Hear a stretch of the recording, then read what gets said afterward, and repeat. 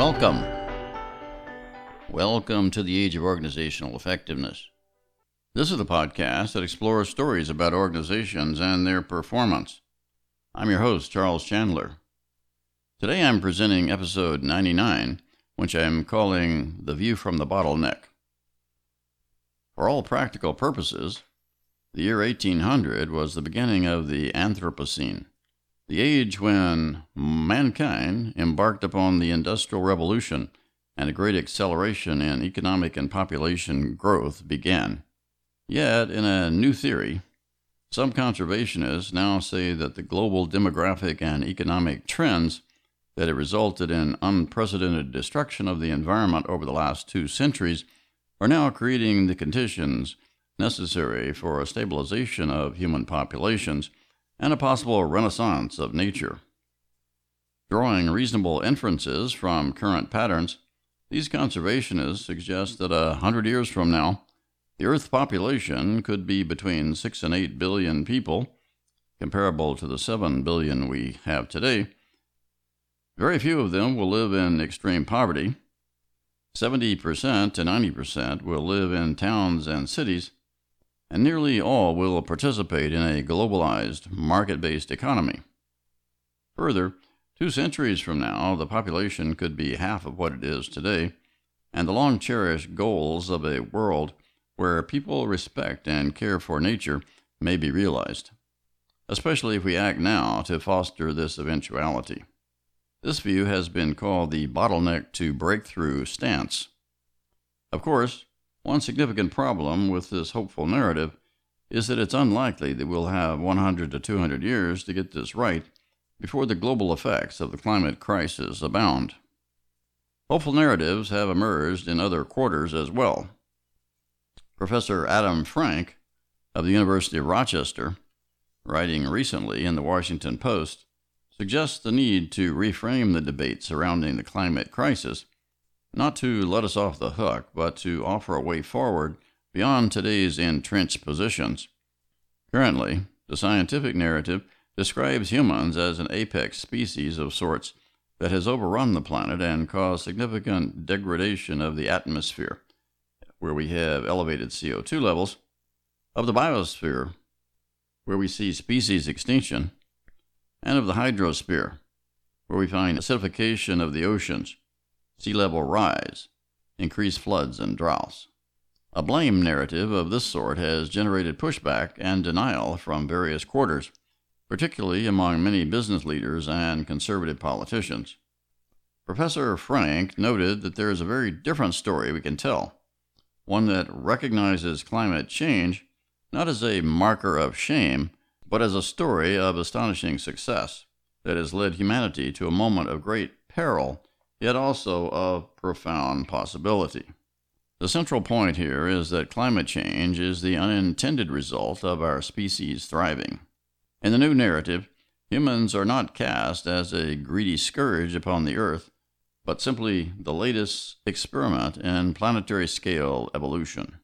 It is natural that any species that flourished to this degree would have tapped readily available fossil fuels on a large scale, and in so doing would have eventually degraded global ecosystems. While it took a century or 2 for the downside of carbon-based fuels to manifest itself fully, the argument goes, now that we have understood it, we must mobilize to change course quickly and move past this bottleneck. We should realize that the world community has addressed a similar, albeit smaller, problem in the past.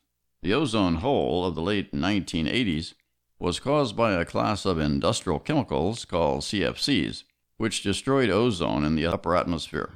The solution was the adoption of the Montreal Protocol, signed by many nations of the world in 1989.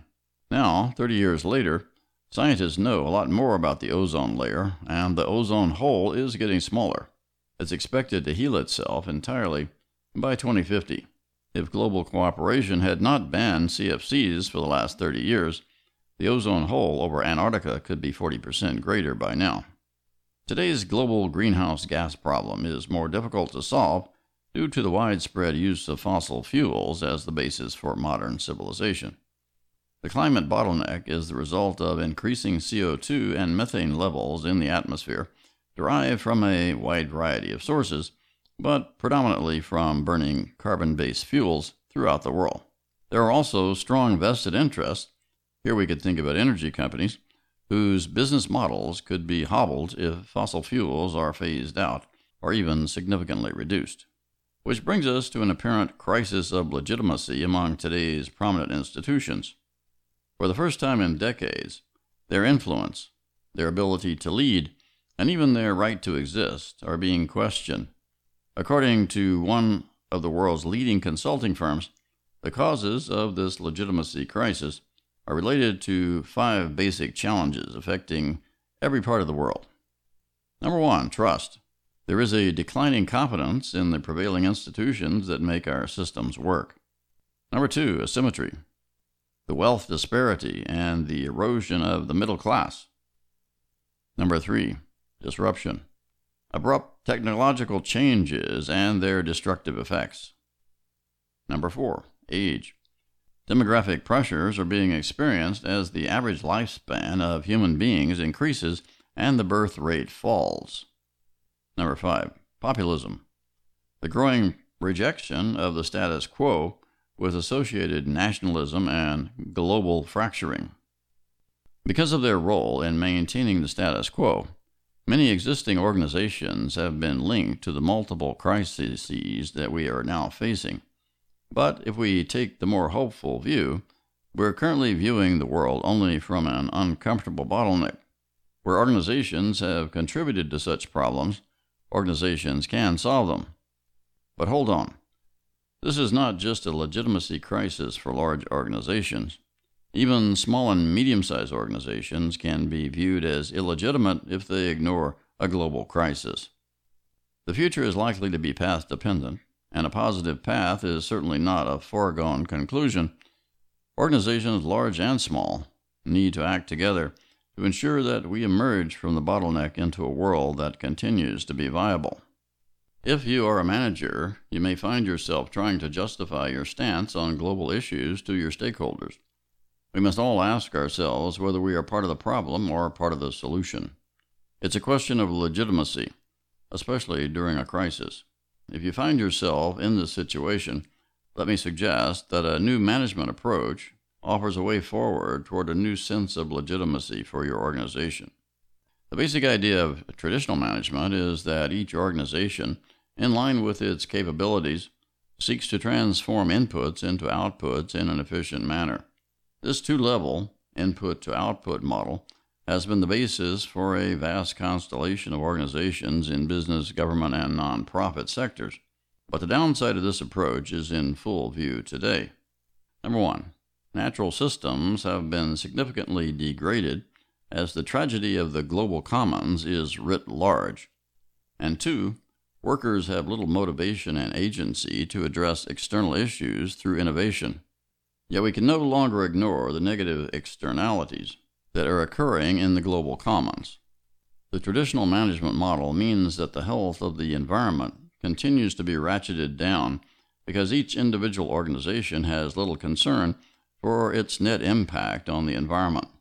The fault is in the traditional input-to-output model that is organization-centric and views efficiency as the highest good. Fortunately, the traditional management model is socially constructed and can be changed. But first, let's examine the traditional model more closely. It's composed of 2 levels. Level 1 is the input narrative. The practice of management has a rich history that began hundreds of years ago. As early as the year 1397, the Medici family of Florence, Italy, utilized double-entry bookkeeping to set up rudimentary banks across Europe. It was Luca Pacioli who first described double-entry bookkeeping in his text of 1495, and the practice is now a central tenet of accounting in modern organizations. The purpose of accounting is to maintain solvency and determine profit or surplus for the period under review. Accounting is about input management and produces a level 1 narrative that describes how well an organization is doing in financial terms. It focuses on profit or surplus, a narrative that has been deeply embedded in our culture since its beginning over 500 years ago. While the level 1 narrative surrounding the management of inputs is necessary, it is insufficient to provide responsible management decision support well into the future. Now we move to level 2, which is the output narrative. The management narrative at level 2 is about the efficient production of outputs, which was described by Frederick Winslow Taylor in his 1911 book, Scientific Management. In output production, sense-making is based on what is directly within management's control. Inputs at level 1 are converted into outputs at level 2 by a process. The traditional approach is organization-centric, largely concerned with how the organization can achieve its output objectives in an efficient manner. At level 2, the highest good is efficiency. Many of the well-known management techniques, such as management by objectives, reengineering, Six Sigma, agile teams, and OKRs, are primarily about output management and associated improvements in efficiency. While a level 2 narrative surrounding the production of outputs is necessary, it is not sufficient to provide responsible management decision support well into the future. This podcast has advocated a new approach to management called management by positive organizational effectiveness. It adds 2 additional levels to the traditional model in order to focus on external effectiveness rather than internal efficiency, thus providing a more holistic view of the health of the organization and its environment. It is based on an input-to-outcome model, where 4 levels of narrative are stacked one on top of the other to fully address the categories of results that are relevant, including inputs, outputs, outcomes, and impacts. The positive feature of positive organizational effectiveness indicates that the organization will engage in self-regulation through the use of positive values in all that it does. Today, I want to ask you to consider adding to your narrative stack to fully address the needs of the future. Let's consider levels 3 and 4, the outcome and impact narratives. Level 3 outcomes occur outside the organization in the external environment. In this expanded model, a results chain connects inputs to outputs on the supply side, then outcomes to impacts on the demand side. If the chain breaks, it's normally at the interface between supply and demand. That is, when trying to convert outputs to outcomes. Expected external outcomes do not materialize unless demand-side actors are first attracted to investigate the available outputs. Meaningful outcomes are verified by the observation of the behaviors of uptake, adoption, or use on the part of demand-side actors in response to the outputs on offer. The outcomes at level 3 are inherently meaningful because they signify actual benefit exchanges between the organization and its environment. A key point is that they can be observed directly in the field. Careful reporting of the level 3 narrative surrounding demand-side outcomes is a valid way to provide responsible management decision support based on immediate feedback. Over time, a level 4 impact narrative will also emerge based on longer-term effects as expected outcomes accumulate and spread throughout the environment. A focus on level 3 and level 4 narratives offers significant benefits for projects, programs, and organizations more generally, as well as the wider world. It provides meaningful and timely evidence for decision support, while sustaining or improving the health of the organization and its environment as a holistic system. The approach offers demand-side validation of an organization's portfolio of offerings, whether in business, government, or nonprofit, and thus provides verification of organizational effectiveness, the highest level of performance, by direct observation in the field. This is the first approach to do so. Traditional management practices at level 1 and level 2 can be characterized as managing for outputs, valuing efficiency as the highest good. Very little meaning is derived from the successful delivery of outputs alone, however, because the process remains largely disconnected from the consideration of environmental context and environmental response. The new approach advocated here at level 3 and level 4 can be characterized as managing for meaningful outcomes, valuing positive organizational effectiveness as the highest good. It offers a better way to manage by creating a path to more effective organizations, a more meaningful technology for human accomplishment, and a better world. From our current vantage point, in other words, within the climate bottleneck, It is easy to believe that the world is spinning out of control due to the expanding complexity of global systems and the inability of control mechanisms to keep up. A more hopeful narrative is more likely, however, if organizations strive for positive organizational effectiveness.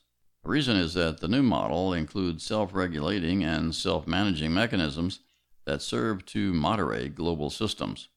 The first law of cybernetics, which is Ashley's law of requisite variety, states that to successfully control a system, the control technology must be able to address the full variety of states found in the system. The traditional two-level input-output model offers no meaningful support for global system control beyond the organization itself. It is guided only by level 1 and level 2 narratives, which lack meaning on the global front. Let's call it last-century technology that has created the imperiled world that we now live in. It ignores the health of the surrounding environment because it is an inward-looking model that ignores external environmental effects. It treats human labor as a cost because it is only concerned with efficiency. On the other hand, a focus on level 3 and level 4 narratives serves to improve the health of both the organization and its external environment. If a significant number of organizations were operated in this way, the health of global systems could be ratcheted up over time. In today's episode, I've tried to show how we may be viewing today's adverse situation from the limited vantage point of the climate bottleneck. Yet we cannot stand by idly in hopes of a breakthrough just over the horizon. Let's all take steps in our own way to be sure that a more sustainable world arrives without fail. The spread of management by positive organizational effectiveness can offer a new sense of legitimacy and effectiveness for organizations enlisting in the struggle. And that's all for today. Join me next time when we'll again consider stories about organizations and their performance. So long for now.